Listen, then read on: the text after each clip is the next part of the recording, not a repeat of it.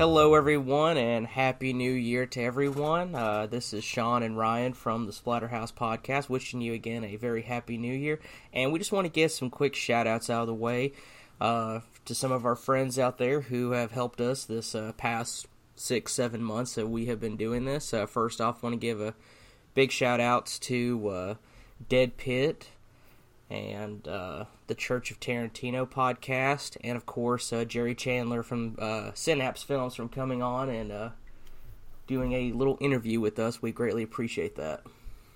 Yeah, we have like a good year planned out too of talking shit about movies, so I'm looking forward to it. I also wanted to throw a thank you to the Hollywood Theater in Portland, Oregon for having me and the record label out there for their annual showing of the 35mm Silent Night, Deadly Night right after we talked about it and everything, and I talked to him a little bit about the podcast and everything while I was there, so that we had just done the Christmas episode and talked about the film and everything, and cool experience. And as a follow-up to that episode, when you see it with a live 350 person sold out crowd, that film doesn't come across as fucked up. It comes across as a comedy. So it kind of does.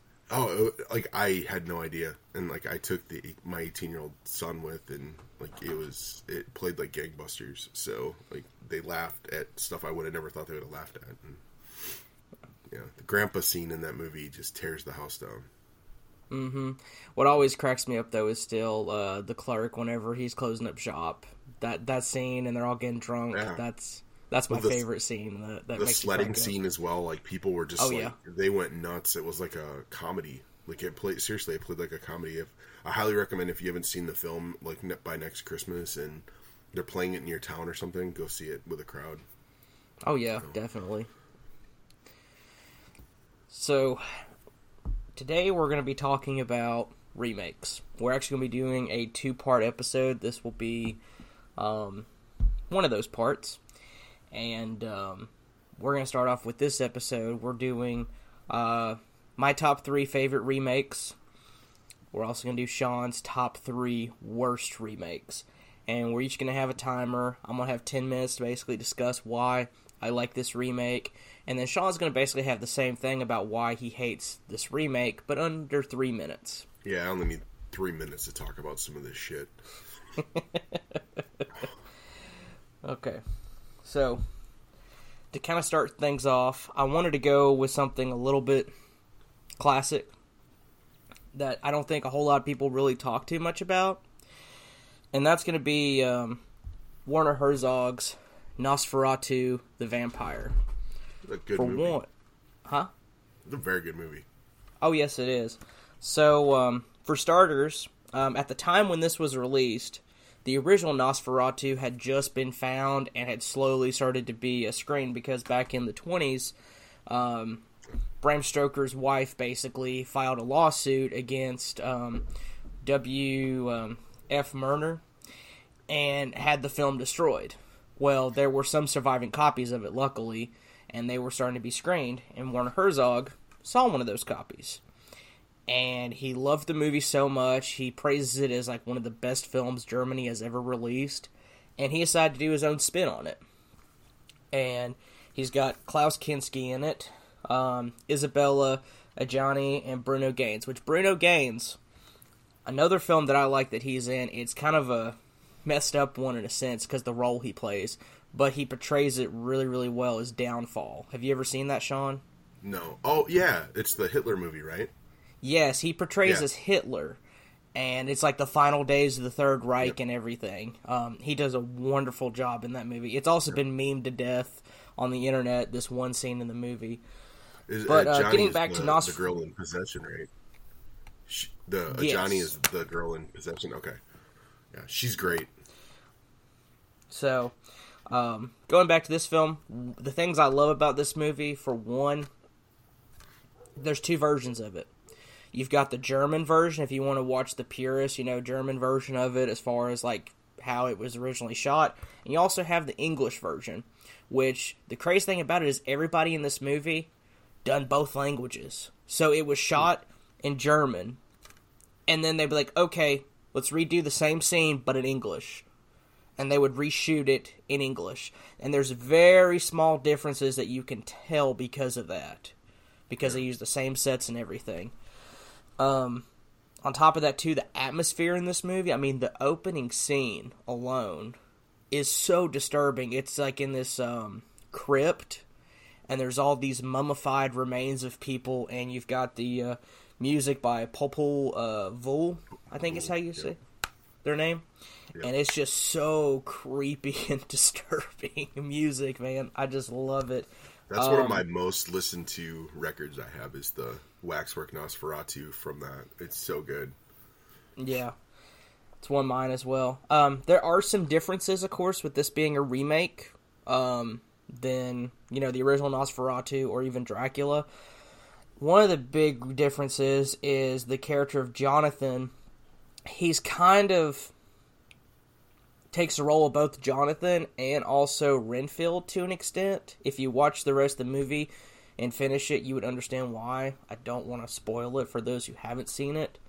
But it's got, the same original type of style where Jonathan goes to a castle, he tries to sell this castle for a count, and then the count basically takes him and imprisons him in the castle while he goes and tries to steal Jonathan's wife.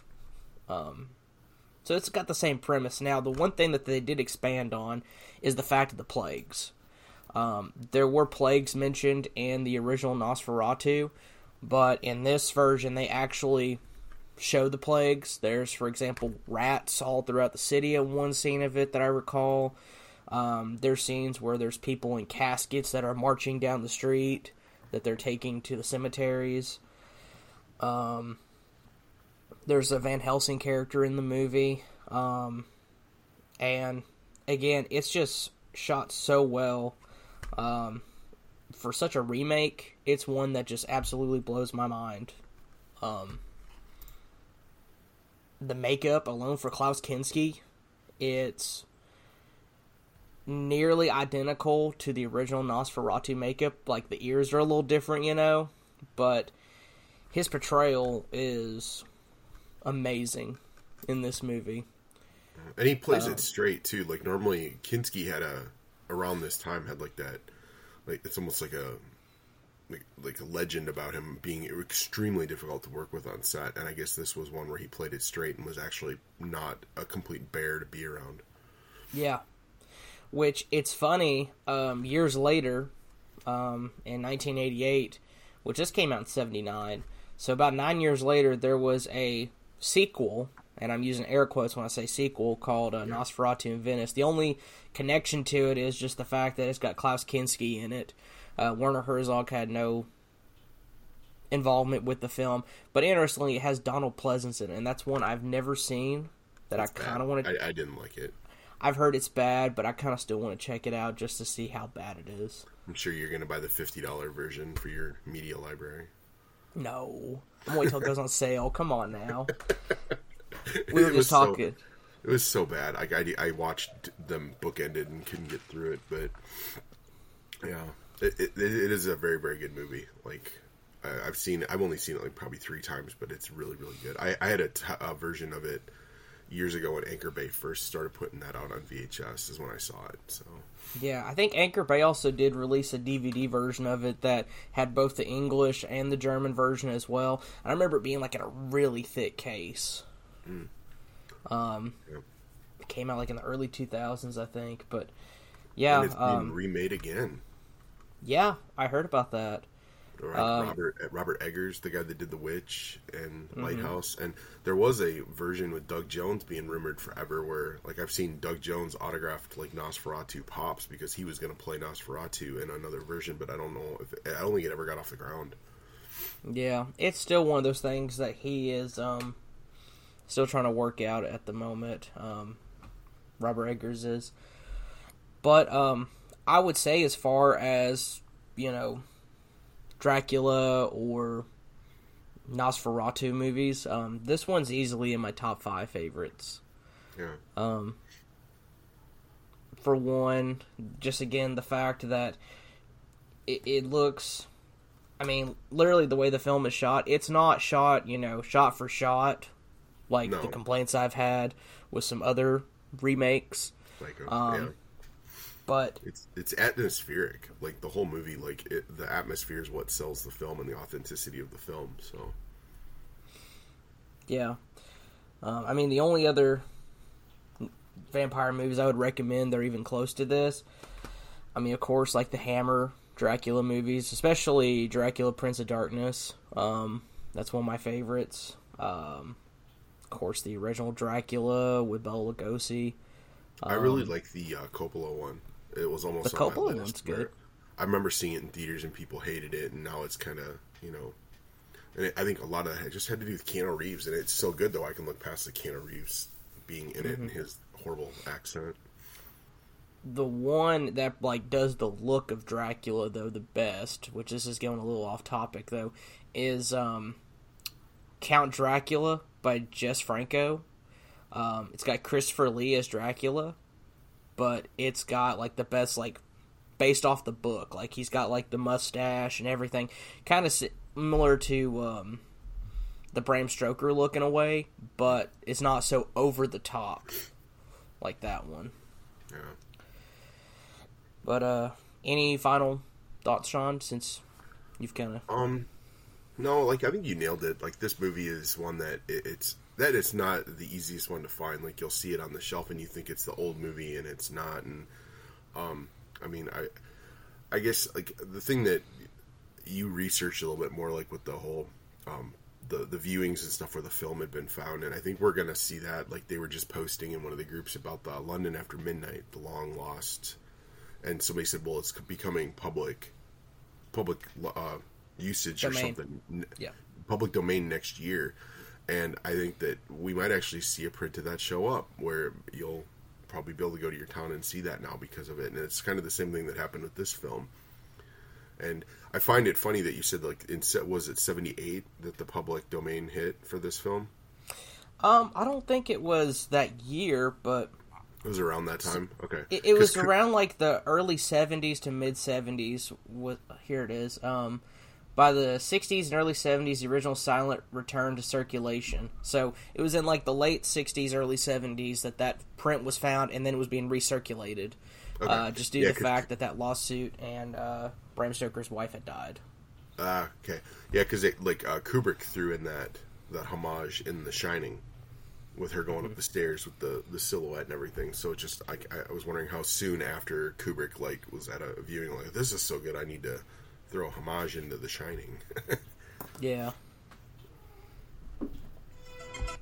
Okay. And Sean, start off with one of your worst remakes. Alright, let me start my timer here. Which, for anybody, we've already recorded the other half of this, so, like, we're doing it kind of backwards. Be connections made as to, so I'm going to go with Black Christmas. And Ryan keeps asking me which version, and I'm going to just say both. Anything remade from that movie, I'm going with both of them. They're equally horrible. Yeah, I did not like the original. I think is so good, and I just watched it over Christmas again, and it's like the Nosferatu that you were just talking about. He sets up this atmosphere for the film that almost steals from the film. It's so good where you're looking at what's behind and everything, and then they completely lost that with these remakes. And the first remake, the first one that came out, I'm sick of the origin stories, to be honest. Like, I think that I don't need to know. There's so much information that these guys, like, well, oh god, everybody loved this, we'll do an origin story. And I'm like, I don't want an origin story. They're doing it right. They keep talking about it with Terrifier. I don't care where he came from. Like, if it comes out in the progression of the story, fine, but I don't need a whole movie explaining it. So, and I know that these were on your list as well. I don't know how high up, but so let me put it this way. I would rather watch the first remake of Black Christmas than the second remake. Yeah. The second remake is just... there's just so much stuff in there. Like, there's literally one scene in the movie that just made me shake my head and just go, what in the world is going on? And it's with the portrayal, I guess, of toxic masculinity being this black ooze stuff. Yeah. Like, I made it, I think, 40 minutes into the second remake, the one that just came out, and I couldn't even sit through it. It was so bad. I, like, literally turned it off, and I wish I could call Voodoo and say, can you please take this off my list so that I never even scroll past it to be fucking reminded that I own it. But I can't do that. The other one, there is some stuff I like about it. There's a few things. Like, we just watched that one, too, over Christmas, and there's a few things I like about it. There's some stuff that I just, like, downright hate. I'm not even going to get into all of it. It's so bad. Like, I just warn people, like, when you see a vampire show up and people are, like, holding up the crosses and shit, like, that's what you should do with both of these movies. They're that fucking bad. And I want to talk nice about the first remake, but after watching it again, there's so much bad stuff in there. The cookies he's making with the skin, and I'm like, that doesn't work, and blah, blah, blah. Like, just, there's so much shit going on in that movie that, yeah. I'm like, what were you guys thinking? And you guys took, like, this great license and this great classic film, and you thought that you're doing good, and you didn't, so. Yeah. I just, please stay away from them. My alarm is gonna go off right now. There you go. Alright, so my second pick, and I don't recall, Sean, did you say you weren't a fan of this one? I've seen it twice. I like it. It's just I'm not the biggest Evil Dead fan in the whole world. So like, I like the films. I don't love them. But you know what I'm saying? Like, right. And yeah, so he's gonna do Evil Dead the remake, which actually is it's a very, very, very good film. It's just I actually like the remake more than the original now, I think. So I don't know if I like the remake more than the original, but it's up there as far as how a remake should be done, in my opinion. They turned it up, man. They turned everything up. Yeah, I mean, they turned up the gore. They turned up the blood. Like, I mean, literally how much blood is in the movie. Yeah. I mean, it's ridiculous. For one, they had to get rid of course, Ash, which, you know, at the time kind of sucked. But looking back, I think without Bruce Campbell in it, it makes the film a little bit better. For one, you don't have, you know, the possible hokiness. Because, I mean, granted, I love Bruce Campbell. I've met Bruce Campbell. I love that in the old Evil Dead movies, and Army of Darkness is like his kind of witty humor and kind of Three Stooges gimmick. But this one, I feel like, is just, what if the original Evil Dead was shot today? This is basically what you would have gotten. I don't have the director's cut, unfortunately. I'd like to get that maybe at some point. Oh, you got the director's cut. And I don't know the film well enough to really, you know what they cut in and put in and, you know, or rearranged or whatever they did with it. So, but I've seen that. Yeah. It's still just as great. There's nothing wrong with it. So, I mean, this movie opens up with easily one of, like, the most tense moments ever with that girl. She's getting chased through the woods and they capture her and then come to find out she's been possessed and stuff, and she's getting burned at, like, a post in, like, a cellar. You know, it's like, I just want to swallow your soul. I'm like, oh my gosh. Like, and they're pouring really gas over her and everything. Ugh. Yeah. Like, that scene was intense, and that's not even the most intense part of the movie. For me, like, one of the scenes that always, like, sticks out to me is that scene with, oh gosh, I cannot remember her name. I'm awful with names, but Mia, I think it's her name. She's in the basement, she's already been possessed, and she's got a hold of this one girl's leg, and she takes that razor blade, and she just extends all the way up and just slices her tongue right down the middle. Yep. Ugh. And also the one girl who takes a meat carver, like a turkey carver, to her arm. Like, holy crap. I remember seeing this in the theaters and just thinking, like, did I really just see that after I watched it? Because it just seemed like a crazy dream, seeing that in theaters years ago. Yeah, it's a very, very good movie. I think the thing about the Evil Dead movies, the sense of humor, kind of like it's so off the wall. Like the first one I like, the second one is my favorite one, obviously, and then Army of Darkness. I've never been able to get over the special effects used. So, and there's like three versions of that movie too. So maybe there's of course the original theatrical version. There is the director's cut, I think, which is the one with the alternate ending to it, where Ash is apparently slept too late and it's in the future, which kind of coincides with Ash versus Evil Dead. I've never watched any of the TV shows, so it's really good. It really is. They ended that way too soon, in my opinion. But then the third version, I think, is just like a combination of the two or something. But speaking of Evil Dead, I had the Boomstick edition is what I had for a long time. Yeah, I think the Boomstick had the director's cut in it. But speaking of Evil Dead as well, how do you feel about Evil Dead Rise? I don't watch trailers, so I just know that it's coming. That's it.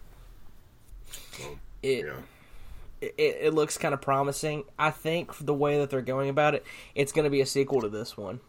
That's my prediction. It's going to be a sequel to this one. If I'm guessing. Just due to the fact that I think, I could be wrong, but I thought I saw the girl that played as Mia in the trailer, so if so, I'm kind of interested. The thing that they did with this movie that I really, really enjoyed, another movie that they did the same thing with that we didn't really mention here is the Hills Have Eyes remake. Mm-hmm. They took the original idea and they just turned it up enough. You're not getting a bunch of origin stories and bullshit. If they're going to do a remake of that's in the spirit of the original movie, this movie did it correctly, and so did the Hills Have Eyes one, which I wish our lists were longer and that we had 10 hours to talk about this shit, because we don't. We're not going to, no one's going to listen to that. But yeah, both of those, like, the spiritual part of it is there, and they managed to turn it up and modernize it and everything, where Hills Have Eyes isn't really modernized, I guess, but it's still a bunch of mutants. They kind of sped it up and stuff, which that was kind of what you saw in the early to mid 2000s with, after 9/11, with the whole boom and what they call now torture porn, and also like the fast-paced zombies, was that kind of fast camera work that you see a lot in that movie, which you don't see that in this movie, though. They like to linger on stuff and let you see every ounce of, bone getting cut, every thing, especially the one that made me go ouch the most was when that car lands on Mia's hand. She basically has to rip her own hand off. And the makeup on it too is so much better than the originals. I know that they had a limited budget, but which is funny. I had a friend of mine say, I don't like the makeup in this movie. It just doesn't look so possessed to me. I'm like, well, it just depends, I guess, on your definition of possessed. I mean, for me, yellow glowing eyes and messed up face works fine for me, but some people want it to be more demonic, or their skin falling off, whatever. Okay, that's fine, but I definitely recommend this for anybody who hasn't seen it. Yeah, it's really, really, really good. It's one of the best remakes, obviously. Ryan did his list first, and it would have been on mine, but he did it first. His number one would have been number one on my list, but he did it first because we started talking about it, and he's like, here's my list. So, I'm like, shit. I was faster on the draw. Yeah. So. Well, I've got, I think, 2.5 minutes left. Is there anything else? Which, we didn't mention the music in the movie. Oh, I was just going to say, I have the... they've pressed this one time on vinyl, and I have it, and you put that on, and it's you have to keep turning around. I'm like, what the fuck? The music is just something else on this movie too. They did a really good job with the whole aspect of it. Yeah, which I've always wondered. So, Fede Alvarez, he's had some decent films, but then he's just had some that have just kind of my biggest thing with him was just the Texas Chainsaw. like the one that just came out. Like, he was a executive producer on that, and he apparently wrote the story.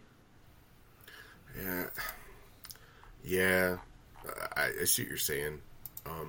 Yeah, there's trying to think of what else he did.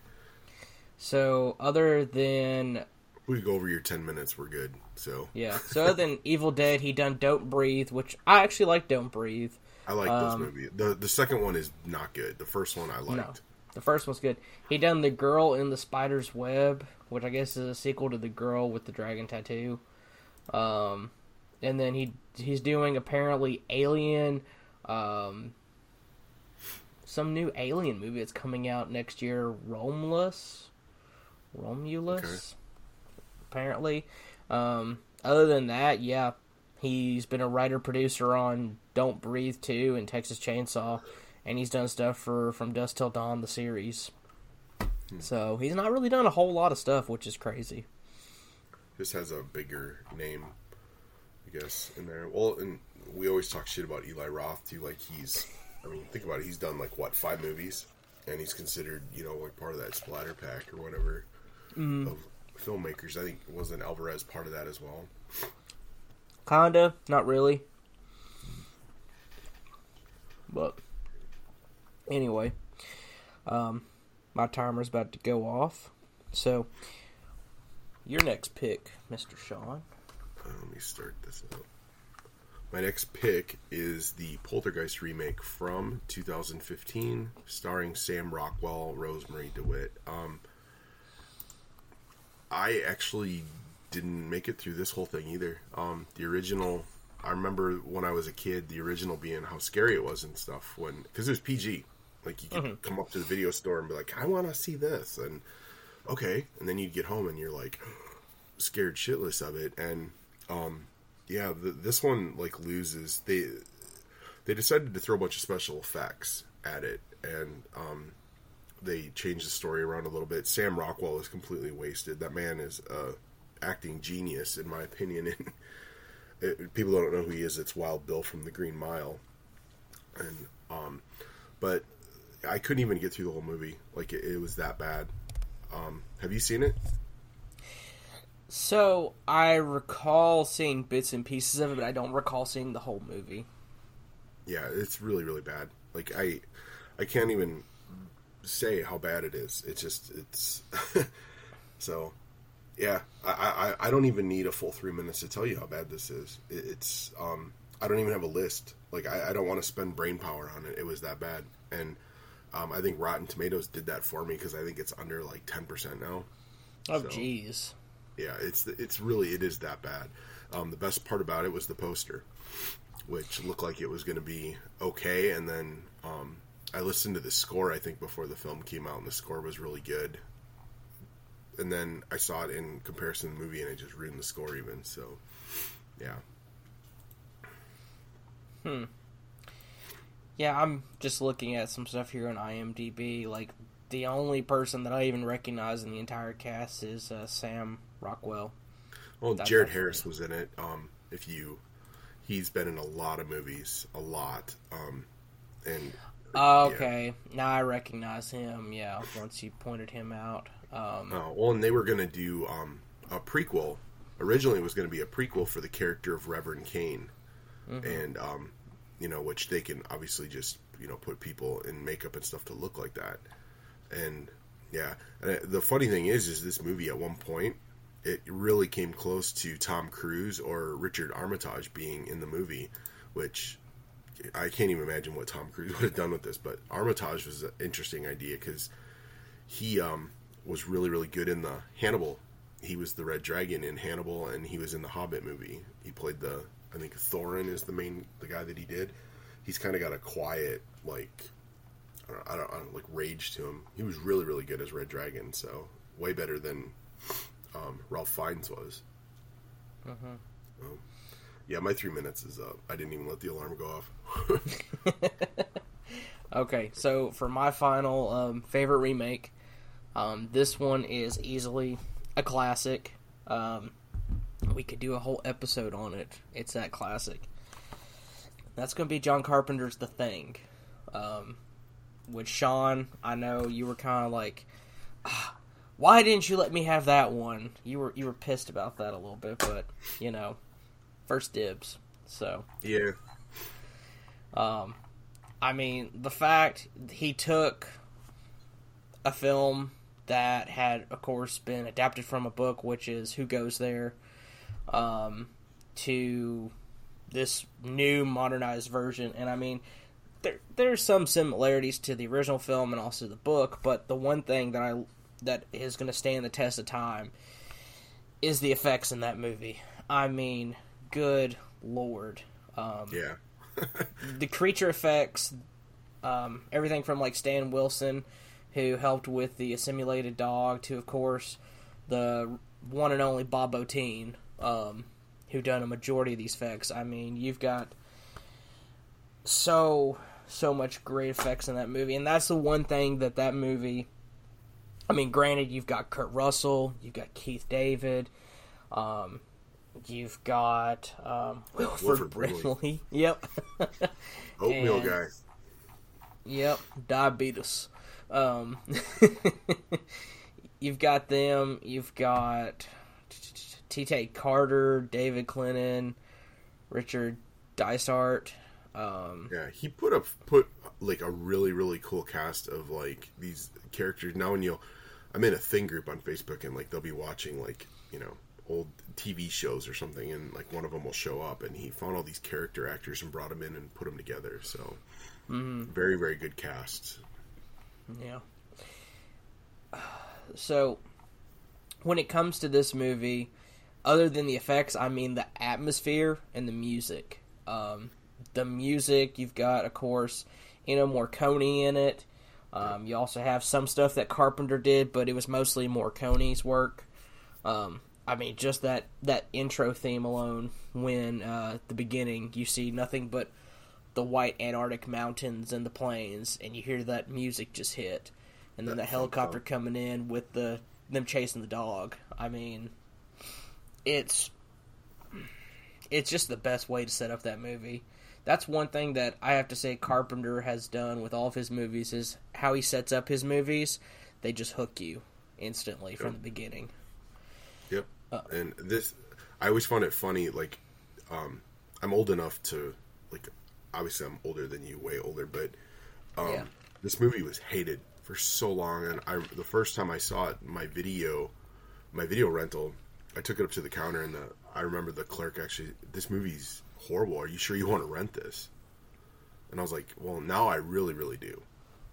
And that was the attitude about this movie for a long time. I took it home and I was like, holy shit, when the head drips off the table and then grows legs and everything, like, my dad had seen it and he was like, no, it's actually really good. The effects are really good on it. And don't listen to everybody on movies, because the movie I think was hated because it came out, the same month as E.T.?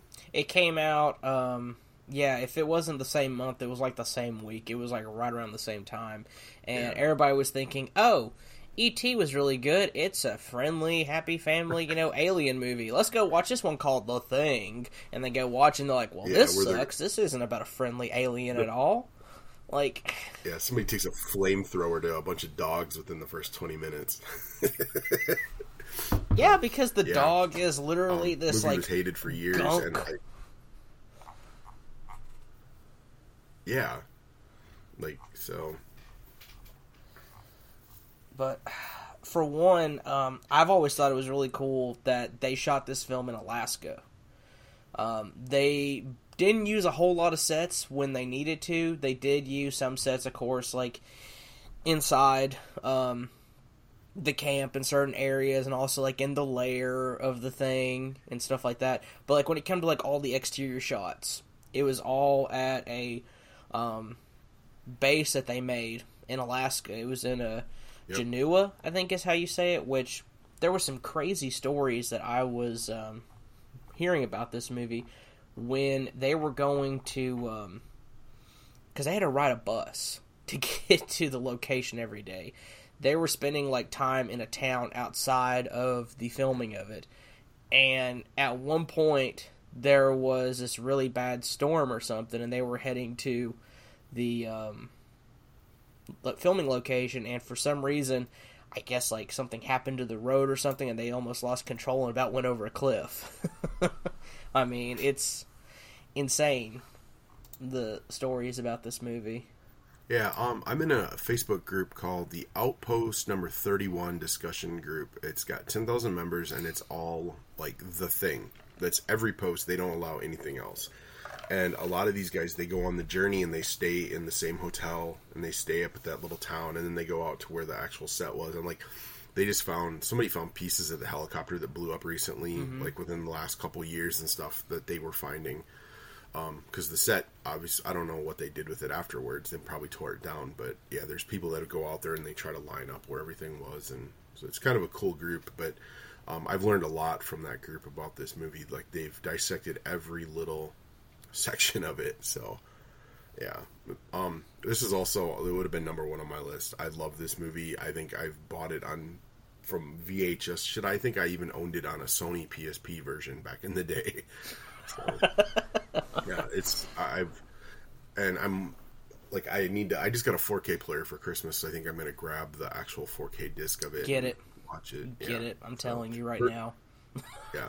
I'm sure it looks just magnificent, and I love that. I mean, we're, over 30 years later, now it's considered one of the best remakes, and you tell Carpenter that, and he just, yeah, and I told you guys that. And he's like, sure. Yeah, whatever. Where's my check? Money, please. Right here. Oh my gosh.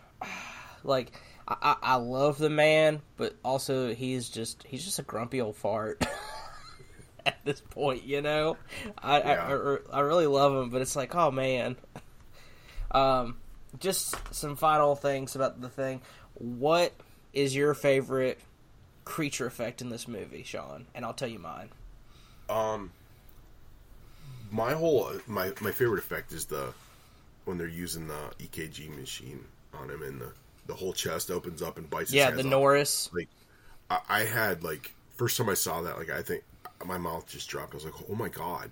And that had to have hurt, And then, like, the whole, like I said earlier, the guy's, while he's doing it all, the head starts falling off and it grows legs, and the head creature thing is just amazing. And I love that it shows up in little movies here and there now, that the homages to it. Like, there's even a homage to it in The Mist, if you watch, with one of the spider creatures, when the way it scurries off looks like the one in there, and it's been in a few other movies as a homage now.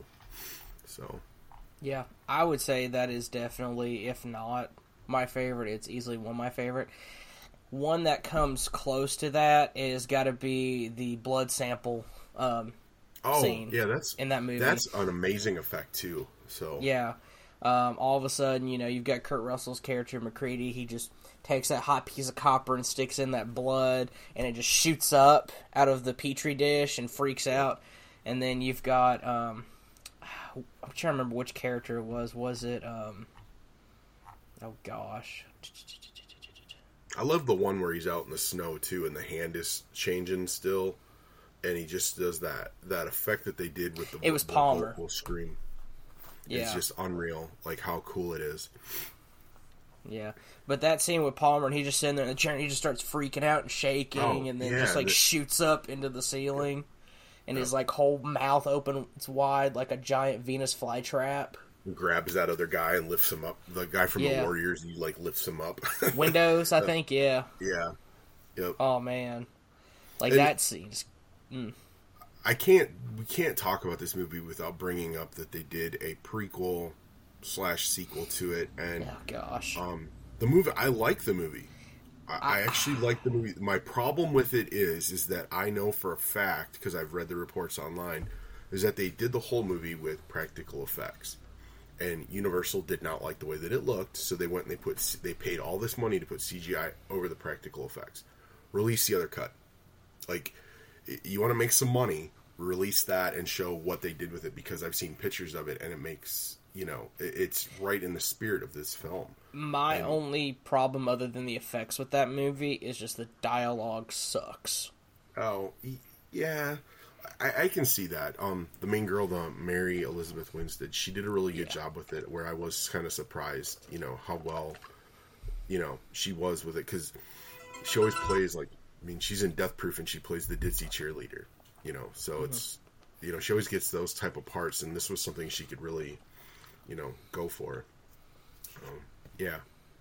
I don't hate the prequel as much as you do, obviously. Yeah, I'm not a fan. Yeah, not enough blood for you. It's just not that. It's just, again, the dialogue isn't that great. The whole CG with the creatures, that alone just really made me mad. The fact that there is a version out there with practical effects, and the studio's like, let's just dump some more money and make it CG. And I'm like, that's stupid. Well, it kills me that they took the time and they get to that point, and then they're like, oh, you know, let's throw some more. This we don't like the way this looks. And it's like, have you seen the original?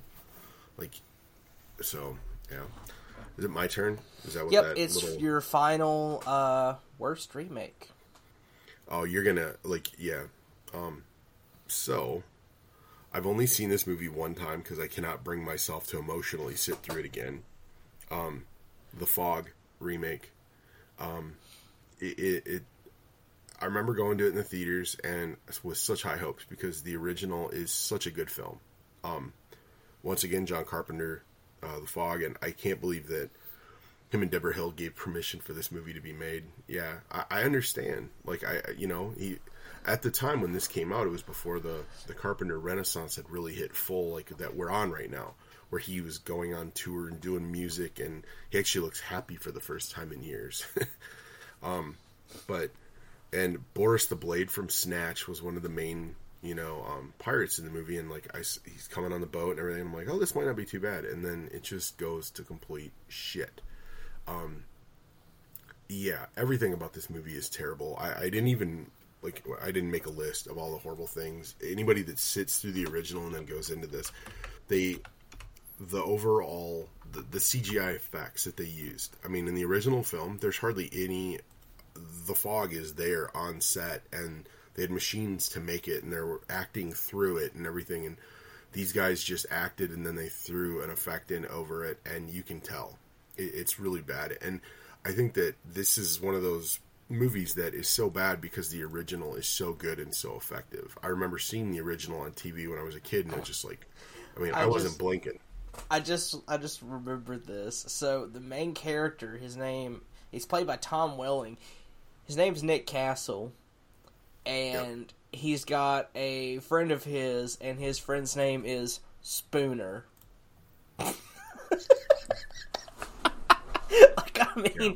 How much more do I need to say? Like, you got your buddy's named Spooner. You can't remake anything that Tom Atkins was in originally and make it any. No. Like, the man is a national treasure, and people outside of horror don't get it because they've seen him in one movie. Like, it's the dad from one of the dads from Lethal Weapon, and they're like, "Oh God, him!" Like, yeah, he's been in a lot of horror movies, and he's an amazing actor. So, yeah, this is another one. Just run from it. If you own a copy of it, shame on you. I don't care how good the version is that they're putting out. It's so bad. Yeah. So. Unfortunately, there is a guy I know that actually likes this movie a lot. I don't know why. His biggest thing with this movie that I joke with him is like, oh, it's because you like Fall Out Boy. You like that Sugar We're Going Down song in the movie. And he's like, oh yeah, I love that song. And I'm like, you're just a troll, dude. What's his name? What's his name? I want to have him canceled. What's his name? Well, so his real name isn't out there, but he goes by Old Curly Jaws. You've probably heard of him on Dead Pit. Okay, I'll yeah. Yep. Which one of you guys likes the Fog remake? So when I saw this in theaters, I didn't get up and leave. I stayed through the end, but other people got up and left. Like, yeah, the couple in front of us, they just got up mid-movie and left. And I think a lot of people went to it because isn't Welling one of the top... He's one of the Supernatural guys, right? He was in Smallville. He played as Clark Kent in Smallville at the time. And recently he's been on Lucifer as Lieutenant Marcus Pierce. But I I don't watch any of that. Like, I can't bring myself. The Supernatural, like, I've had a lot of friends tell me that, oh, you should really watch it. It's really good. And it's like, there are 15 seasons in, dude. I don't have time. But at the time, he was well known for portraying Clark Kent in Smallville. That's why people were going to see him. Yeah, and they shouldn't have. This movie is a train wreck with... the train wreck is so bad you can't even see the fucking track because there's so much CGI fog on the fucking thing. Okay? It's terrible. Like, I seriously, like, I can't... Even if you said, like, can you make a list of, like, the worst horror movies out there? This would be in my top 5, if not my top 3, possibly my top 1. It's that fucking bad. And, like, yeah, it's terrible. Oh, gosh, yeah. It's that bad. Yeah, you can tell. I just turned 45, and, like, I've turned into, like, this... I'm starting to get the John Carpenter face. Like, you know, so just... It's... And this movie just brings it out. You just want to sit at home, play Xbox all day, wear your Turtle Beach headsets, you know, use the coupon code, get like $5 off of those. You've seen the pictures of him, right? Where like people will pay like a couple $100 to get a photo with him, and he's just like... He's like this. And I guarantee you what happened right before they took the photo, they're like, hey, I'm a really big fan of the fog. And he's like sitting there, and what's going through the man's mind as they're taking the pictures, are they talking about my version? Or that lump of shit that the studio put out for the remake. And that's why he has that fucking look on his face when you see... Nah, I think it's 100%. No, I don't think it's that, but okay. I think at his age, as if he'd just rather be at home playing his Xbox, maybe smoke a couple doobies, and just hand me money. Well, so if you pick up on anything from this, stop remaking the man's movies. Big Trouble in Little China, leave it alone. I don't care who the fuck's in it. The Rock was talking about it. I don't remember who else. Jason Momoa, was he the other one that was like... Yeah, I think so. It. Fucking leave it alone, okay? Unless you're gonna, which you're not even the star of the movie. The sidekick is in that movie. They Live is another one. Don't fucking remake that movie.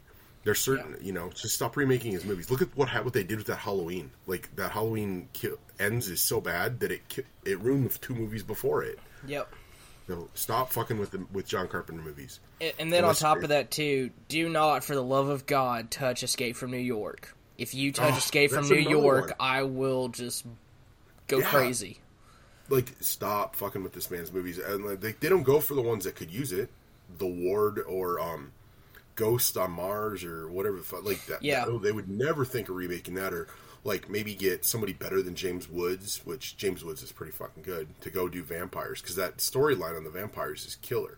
It just the dialogue through the movie is what never worked for me. Yeah. But they really they keep taking his classics and fucking with them, and you can't do that. Like, well, the reason why I bring up Escape from New York, I don't know if you'd heard, but there's a rumor mill going around right now that they are finally going to possibly do John Carpenter's 3rd film that he's wanted to do in that series, Escape from Earth or Escape from Mars or something, I don't know, but yeah. They're supposedly trying to get Kurt Russell, but... He's not doing anything. I don't know if you follow him on social media or not, but the man literally... Makes wine. The money...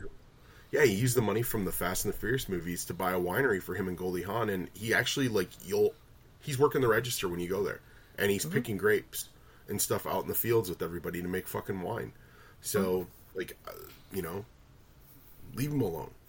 Like, they're not gonna do anything good with it. And like, I think you brought up Escape from New York. Like, that's one of my first loves of cinema, was seeing that movie. Even like I was. I think 2 when it came out. I probably saw it when I was 5 or 6, and I got it. Like, this motherfucker's cool. So, yeah, don't mess with it. You're not going to find anybody better than Kurt Russell or Isaac Hayes or Harry Dean Stanton, even the Ernest Borgnine character in that. You're not going to find anybody better to play those characters if you're going to remake it. You're going to have to redo the whole story. So, yeah, because I mean, they would have to technically pick off where Escape from L.A. ended. Yeah. And I wish I could forget that movie existed. Like, that's how much I love that character, though. Like, I love Escape from LA is not a horrible movie until you put it with the other movie, and then it's just like, what the fuck? So, And I know we're getting on a John Carpenter rant, but you just picked one of his movies as the best remake of all time, which I 100% agree with you. And then The Fog, and people aren't going to know this, but when you originally made your list, The Fog was like number 1 on your list with Psycho. It was. Like your original, and then we were like, well, we're not going to do 5 or 10, we'll just do 3. Yep. And yeah, so John Carpenter's like, his movies have like molded my life. I just had to do a review. I wrote a review for my own Facebook page for Big Trouble in Little China Score, and it's like, I'm like sitting there, like, I was listening, and I was like, God, this is so good. And it just made me want to watch the movie. And then, like, this is my childhood right here, and they keep fucking with them. Well, so we've definitely went past 3 minutes on that, but I don't care. I don't care either. This has People are just been here fun. for a reason to hear us bitch about movies. My wife, the two idiots talking about movies is what my wife calls us. Yeah, I was about to say, two idiots talking about movies. Yeah, you guys talked about movies for 3 hours. She does the same thing though when I go on any other podcast because she hates the. She actually said, she goes, "Who the fuck listens to podcasts?" And I was like, the whole world listens to podcasts.